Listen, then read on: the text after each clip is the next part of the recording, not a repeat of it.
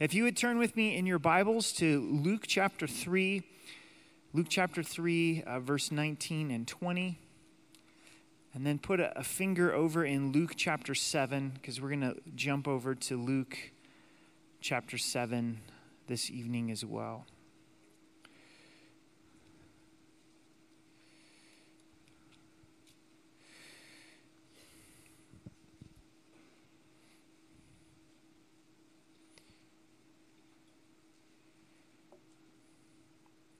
Long day? How about this heat, huh? It's been hot out there. Let's pray. And here to meet with the Lord, here to meet in His Word. So let's pray together. Father, we humble ourselves before You. We thank You for Your love for us. Thank You for the refreshment that comes in singing to You, giving You praise, giving You gratitude. And Jesus, there's no one like You. We pray tonight as we explore the doubts that we have and the difficulties of life, that You would speak to our hearts and that You would encourage us, that You'd move us from that place of doubt to that place of faith. And we love You in Jesus' name, amen. Verse 19 and 20 of Luke chapter 3. But Herod the Tetrarch, being rebuked by him concerning Herodias, his brother Philip's wife, and for all the evils which Herod had done, also added this, above all, that he shut John up in prison. We're going to be spending the bulk of our time looking at doubts that arise while we're in prison. We'll see some doubts arose for John the Baptist as he did not expect to be placed in prison. I want to quickly look at verse 19 as well. Sometimes when you're teaching the scriptures, things kind of dawn on you after you're done. Sometimes I get home on Sunday afternoon and I'm like, oh, wow, there's a lot of weight there.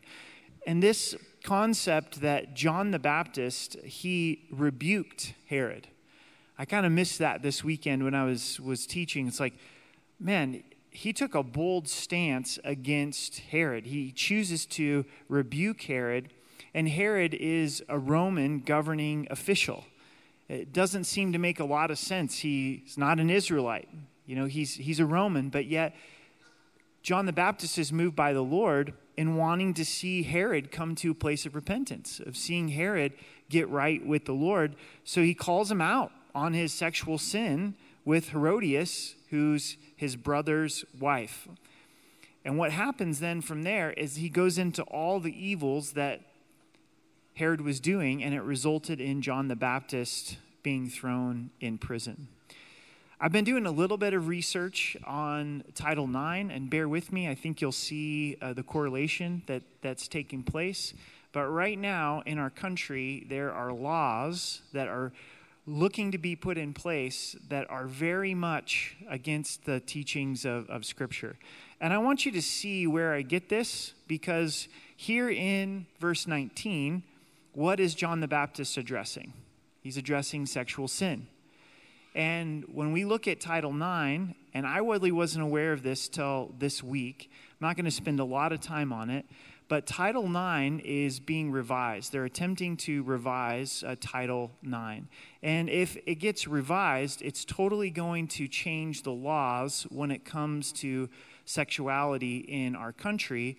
And these new laws are contrary to a biblical world of sexuality. So just so we're on the same page, I'm not making this stuff up. I'm not a tall, skinny guy that claims to have the authority on sexuality, but I do believe in a God that has the authority on sexuality. So God designed us as sexual beings, and in Genesis it says that God created us male and female in His image. In the image of God, we're created male and female. And marriage is God's idea. It's God's institution. He created sex inside of marriage. He's unashamed of His design of marriage. So I want to read to you from a website, and if you desire to go check it out more, you can. It's called childparents.org. So childparents.org, easy to remember, childparents.org. But it gives you an overview of if Title IX does get revised. So it creates a new category of sexual discrimination based on sexual orientation and gender identity.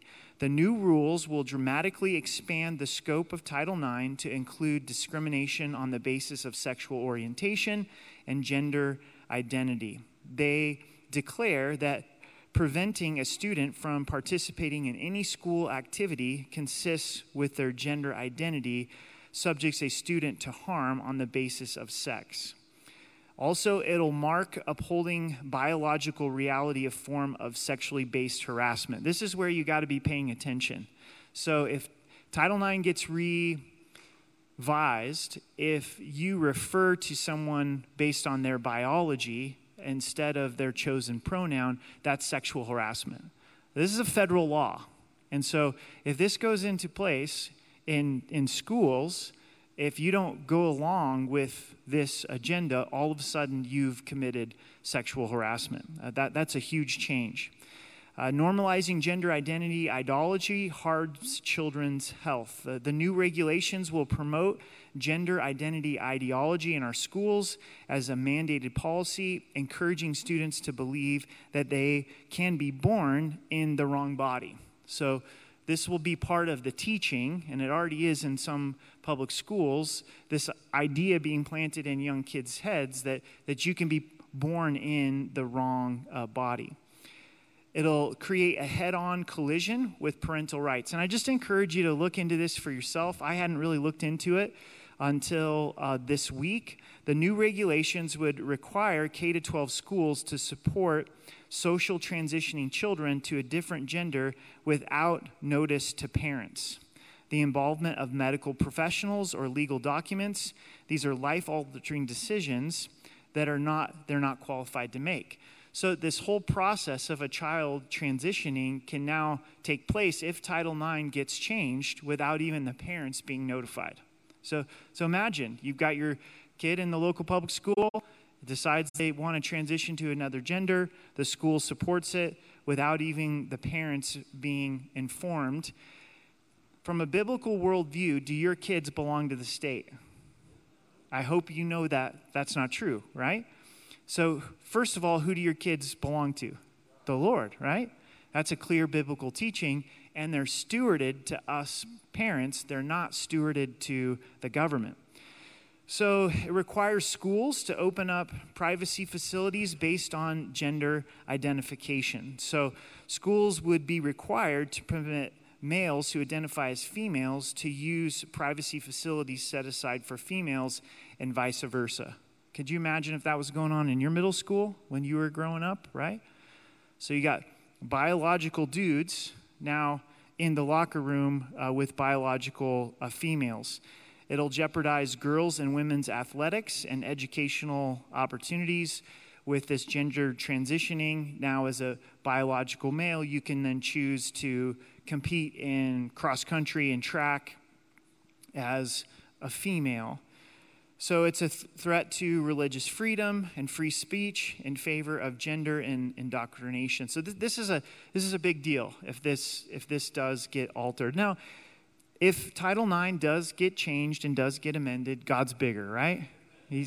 God is on the throne. But one of the reasons I mention it tonight is if you want to go make a comment on the federal government's website, you can do that only up to this weekend, September 12th. It's the last chance as an American to be able to go in and to make a comment here. Now, hear me out on this because I think there's a lot to explain on this. What's first? Our citizenship in heaven, all right? Citizenship in heaven is what we're all about and what we're focused on, and Jesus Christ and Him crucified. Do laws change hearts? Nope, laws don't change hearts. Does God call us to be stewards of our earthly citizenship? Yes. So just like we steward finances and we steward our bodies, we also want to steward the fact that God has allowed us to be citizens in the United States of America. And unlike Rome, we get to influence our political leaders. You can go to a website and put comments if you want to. You can choose to vote and to try to vote biblically. What are the biblical issues, a biblical worldview? Try to find candidates that hold to biblical definition of sexuality to life beginning in the womb. And if believers don't step into that space, then we can't be salt and light. And to go back to the text, is John the Baptist stepped into that space. And the reason he stepped into that space is because he cared about Herod and he cared about the nation of Israel. We want to step into that space because hopefully we care about our leaders. If they don't know Christ, that they would come to know Christ. And also that we would say, okay, Lord, I want to steward this responsibility that you have given to me to be taking stewardship of the citizenship of the United States of America. But here is what is the challenge for the church. Is it seems like some churches is all it is politics, right? It's like that becomes the church's message, and I think that's probably the greatest danger in all of this stuff, is if the church loses the message of Jesus Christ and him crucified. But then the other side of it is you have churches that just totally ignore it. And if we totally ignore these things, how are we loving our kids and how are we loving future generations?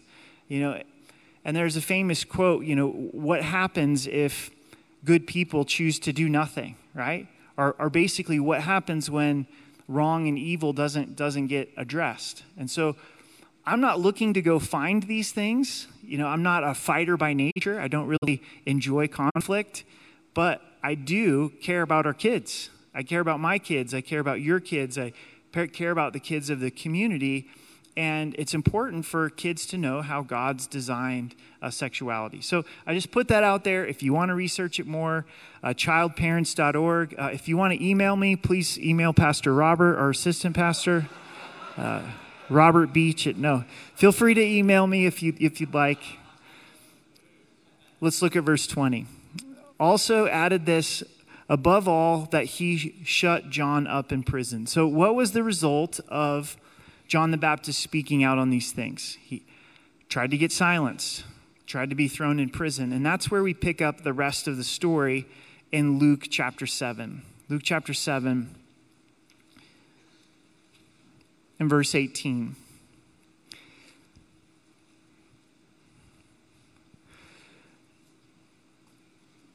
Then the disciples of John reported to him concerning all these things. What things are they reporting to John as he's in prison? All these amazing miracles, specifically just prior in chapter 17, that God raised up the widow's son from the dead. So these amazing miracles are being shared with John.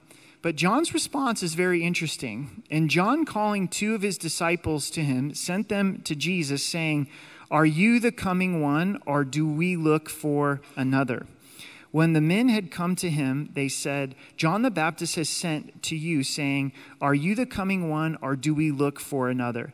Several things to note about doubt. And the first is, number one, doubts are real. Doubts are real. John the Baptist, as he's in prison, he's wondering, is Jesus the Messiah, or should they look for somebody else? Did he miss it somehow? Remember all that John saw. We just studied it in chapter 3 over the weekend, that John was the one who baptized Christ. Imagine what that would have been like. No, you should be baptizing me. But here Jesus is submitting to the plan of the Father. John the Baptist is able to hear the voice of the Father. "This is my beloved Son in whom I'm well pleased." He heard it. He saw the Holy Spirit descending on Jesus like a dove. But yet now in prison, he's starting to wonder and he's starting to doubt, did I get something wrong here? No doubt he had been shared from his parents the story of the virgin birth. Remember, Mary, the first person that she went to go visit was Elizabeth. God opened the mouth of Zacharias, his dad, because his mouth had been mute when he chose to not believe God's promise to give them a son. He has seen the works of God. Since he's been in prison, he has heard of all of the miracles that Jesus was doing, but yet he has doubt. One of the things that I love about the Bible is God records its characters with warts and all, right? If we were writing the scriptures, we would probably just put down all of the amazing things about the disciples. about the forefathers, but the Bible is brutally honest about the weaknesses of those in Scripture. And it seems like, especially with doubt, as believers, we feel a lot of shame if we have doubt. If we're in our John the Baptist moment, we feel in our hearts, I should know better. John the Baptist should know better. And there's this shame that comes with doubt. And then if we happen to share this doubt with another believer, they may shame us. They may tell us, hey, you should know better, right? This is what the Bible says. And it's like, I know that, but yet I'm still struggling in this moment. So I just want you to take a deep breath. Doubts are real. John the Baptist has doubts. The Bible records it. John the Baptist is not alone in his doubts. There's several others throughout Scripture that have their doubts. Thomas, doubting the resurrection of Christ. He had to physically touch the risen Savior. Elijah, the prophet, stood up in an incredible way to the prophets of Baal, even executing some of these prophets. And then Jezebel sends him a message, I'm going to kill you, and he runs for his life and asks God to take his life. He was in that valley of doubt in the midst of that moment. Jeremiah writes in the book of Lamentations that he actually viewed God as a predator. He viewed God as someone who was coming against him as he was struggling.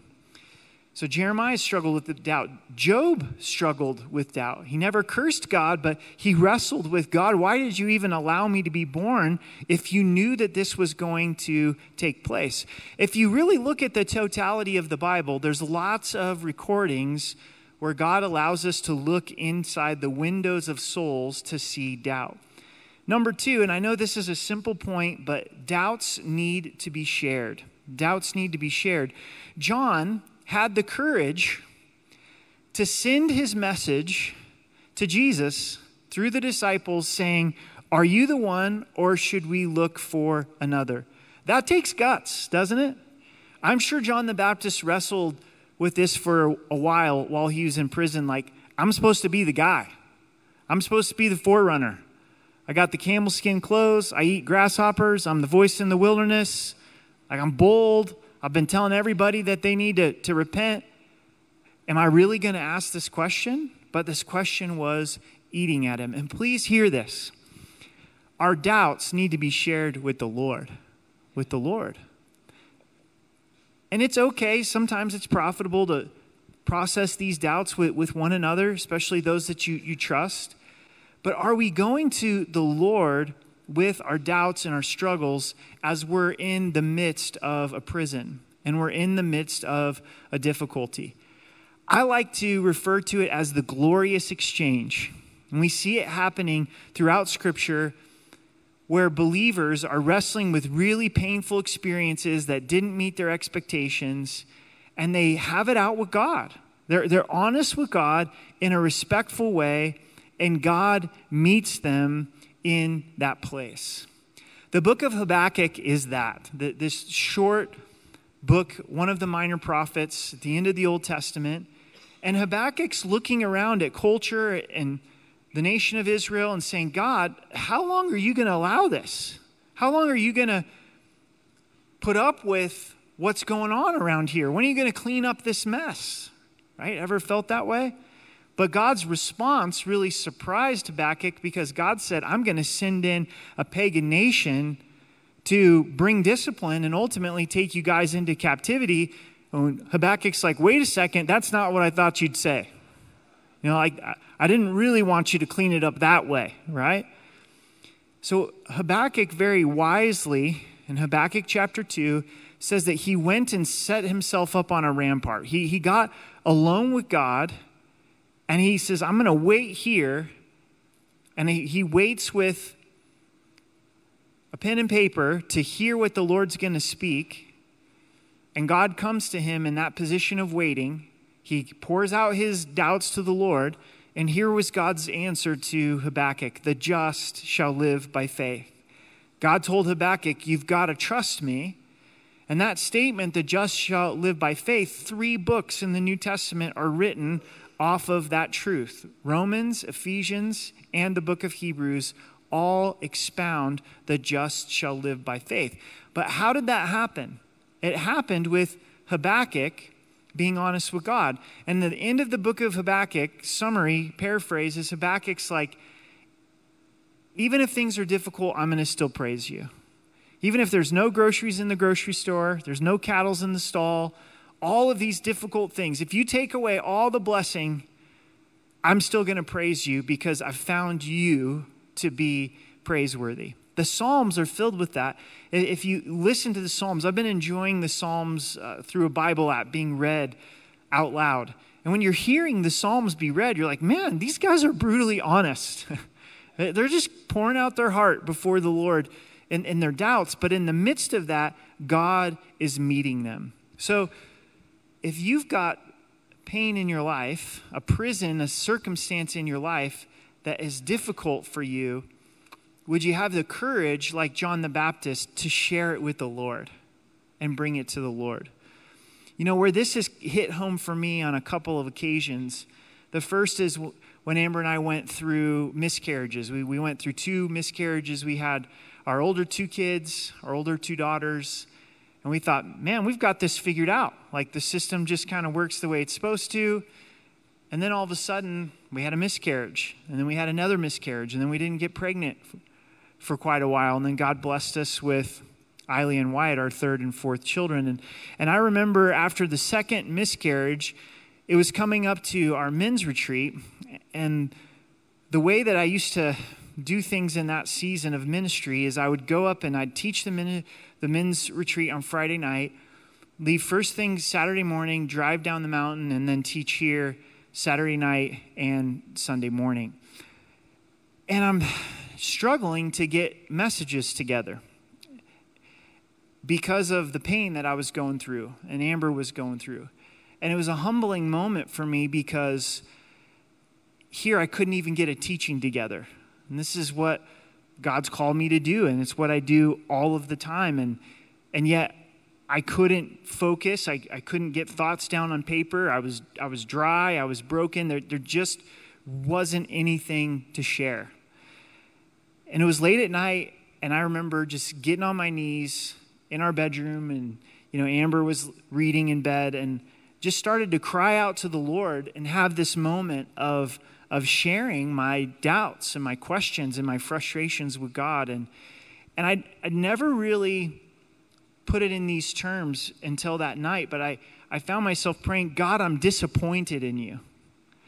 And I remember when I first came to know the Lord, I saw a book title that was entitled, When God Disappoints You, and I mocked it because being a new believer, I was like, how could you ever be disappointed with God? He died for your sins.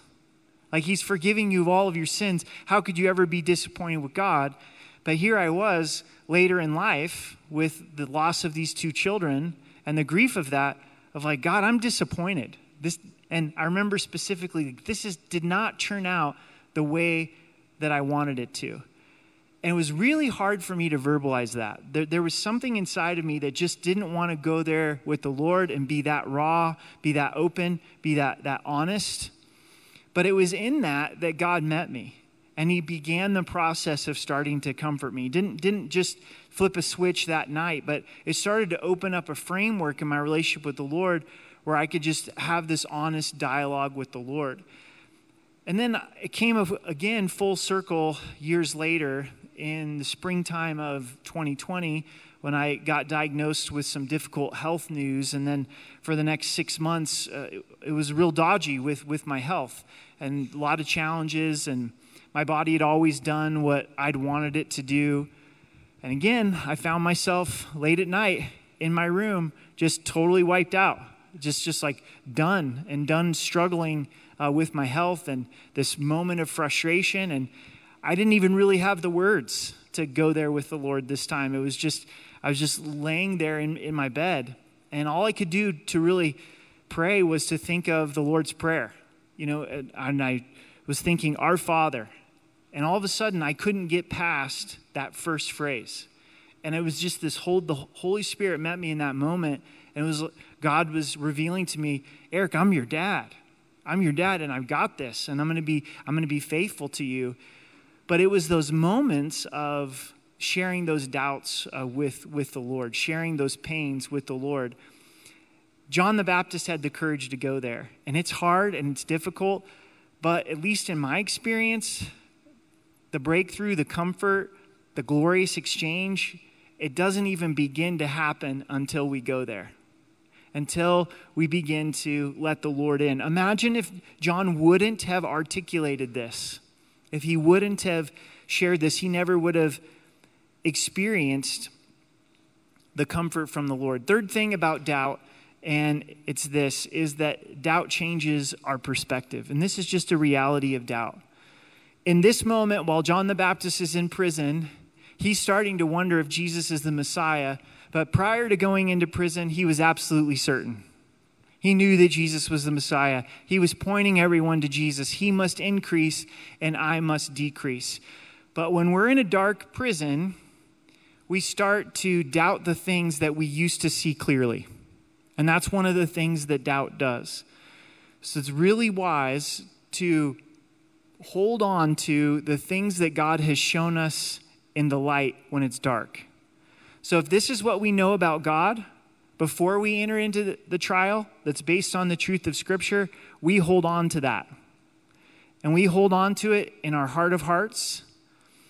And we say, I know that I'm in a place of darkness. I know that I'm in a prison. And this prison will have the tendency to try to change my perspective on who God is. And please hear me on this. This is the biggest danger of a prison. This is the biggest danger of the difficulty, is not the outcome of the trial, but do I start to see God in the wrong light based upon the trial? I'm not seeing him accurately through Scripture. I'm allowing that trial or that difficulty to taint my view of who God is. Does that make sense? And that was starting to happen to John the Baptist. Well, let's look at how Jesus responds. At that very hour, he cured many infirmities, afflictions, and evil spirits, and to many blind he gave sight. Jesus answered and said to them, "Go and tell John the things you have seen and heard, that the blind see, the lame walk, the lepers are cleansed, the deaf hear, the dead are raised, the poor have the gospel preached to them. And blessed is he who is not offended because of me." Last thing about doubt is doubt needs to be confronted. Doubt needs to be confronted. Yes, doubt is real, and doubt is understandable, and doubt is part of the human experience. And doubt needs to be shared, and doubt changes our perspective, but it also needs to be confronted in time. And Jesus goes back to John the Baptist and says, tell him all of the things that are happening that he's not able to see because he's in the prison. All of these amazing healings. The blind, they can see. The deaf, they can hear. The demon-possessed are delivered. The dead are raised. And most importantly, the gospel is preached to the poor. And Jesus could have left it at that. He could have left the conversation at that, and it probably would have been enough for John the Baptist. But Jesus confronts John the Baptist's heart, and he says, blessed are those who are not offended because of me. And that word offended actually means stumbled. Here Jesus is saying, I know, John, I'm doing things in your life that you don't understand. As the forerunner to the Messiah, you did not expect to be in prison and lose your life. But blessed are those who don't stumble because of me, because of my ways in your life. We are going to come to those places where we experience an unexpected trial, an unexpected outcome. Maybe you stood up for righteousness and you were expecting a certain outcome, but instead it resulted in a prison. And you're like, where are you, Lord? Where are you, Lord? Some trial that we didn't expect, and I think the words of Jesus would be the same to us that it was to John the Baptist. Blessed are you who are not offended because of me. Eric, do you trust me? Do you trust me? And what causes us, what's our anchor and the cornerstone to our soul, is what we celebrate in communion. I don't understand the trial. I don't understand the prison. I don't understand the difficulty. But God, I know you're good because you gave your son for me.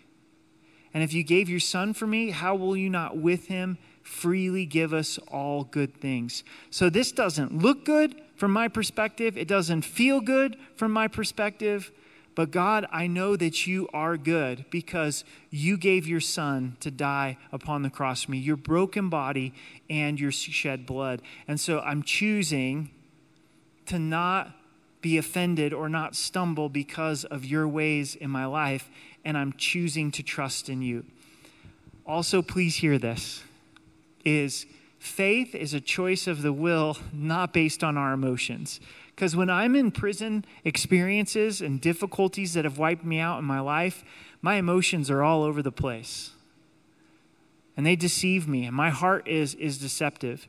And I got to step back, and I got to look at the Word. I've got to look at the character of God, the love of Jesus Christ revealed at the cross, and go, God, I'm choosing to trust you because of who I know you to be based on Scripture, who I know you to be on the truth of your Son was sacrificed to me. I'm choosing to believe. I'm not letting my emotions control this. I'm not letting my emotions rule the day. Because some days our emotions will be like, oh, praise Jesus, trust God, he's the best thing ever, right? And then other days our emotions are going, man, it feels like God abandoned me. And the enemy's quick to get on that bandwagon and try to get you going further in that downward spiral. So in God's timing, God will put his finger on it, and it may be tonight, is doubt needs to be confronted.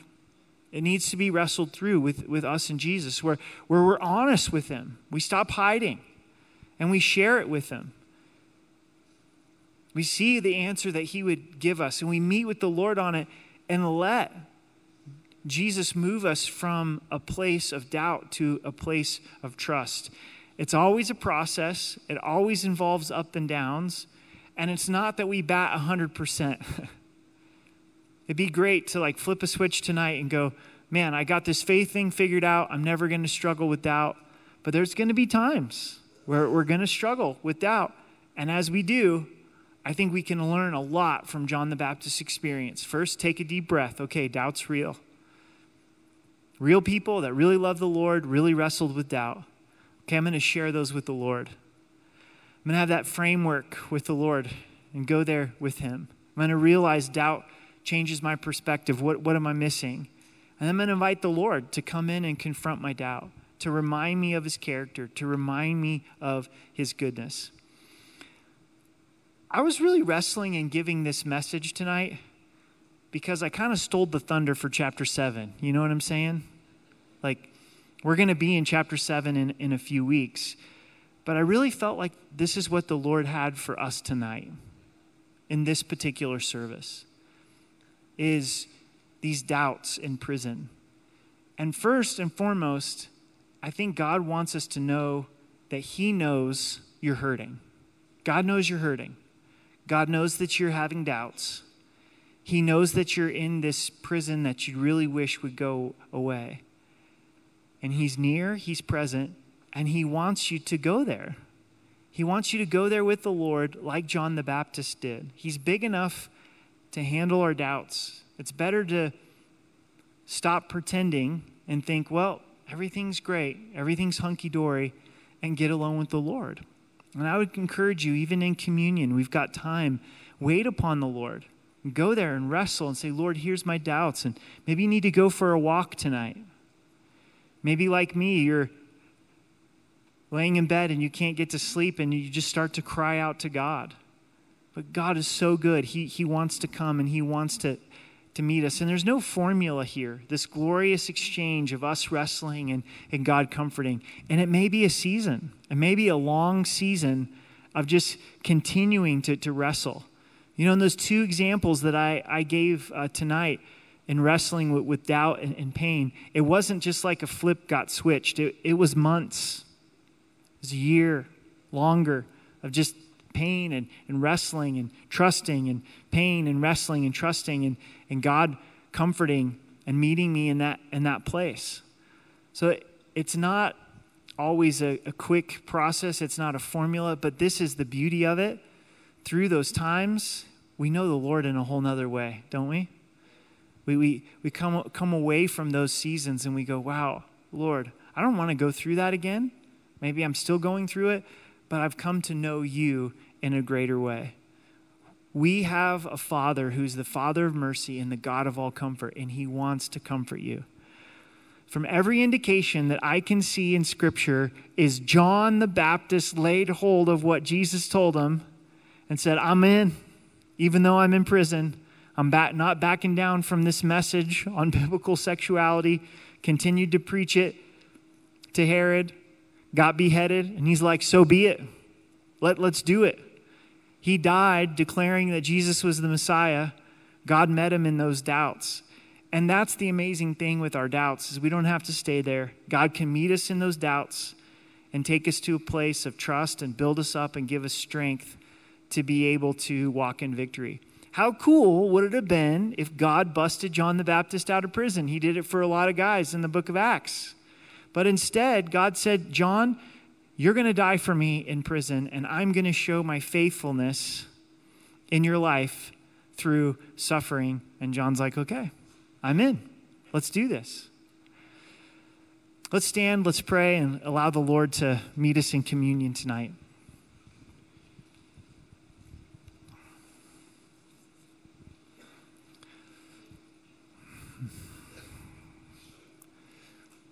Father, we do unfortunately have times where we doubt, and we don't like that that's the case, but we're comforted by those in Scripture that had doubts as well and wrestled in their doubts. Lord, I pray for those that are in that season of trial, of prison, of difficulty, that they would feel a freedom to come to you and to share those questions with you in the same way that John the Baptist did. And that there would be a glorious exchange of our suffering with your comfort. And Lord, if you desire to do that in a moment, we welcome that. Lord, if it's something that you walk us through a process of time, we trust you in that as well. But God, we have found you to be faithful because of the gift of your Son. And as we take communion, we don't want it to just be an empty tradition, but the reality that Jesus, your body was broken for us, your blood was shed for us so that we could be forgiven. And we choose to put our faith in you. We trust you for salvation, and we choose to trust you in the difficulties in our life.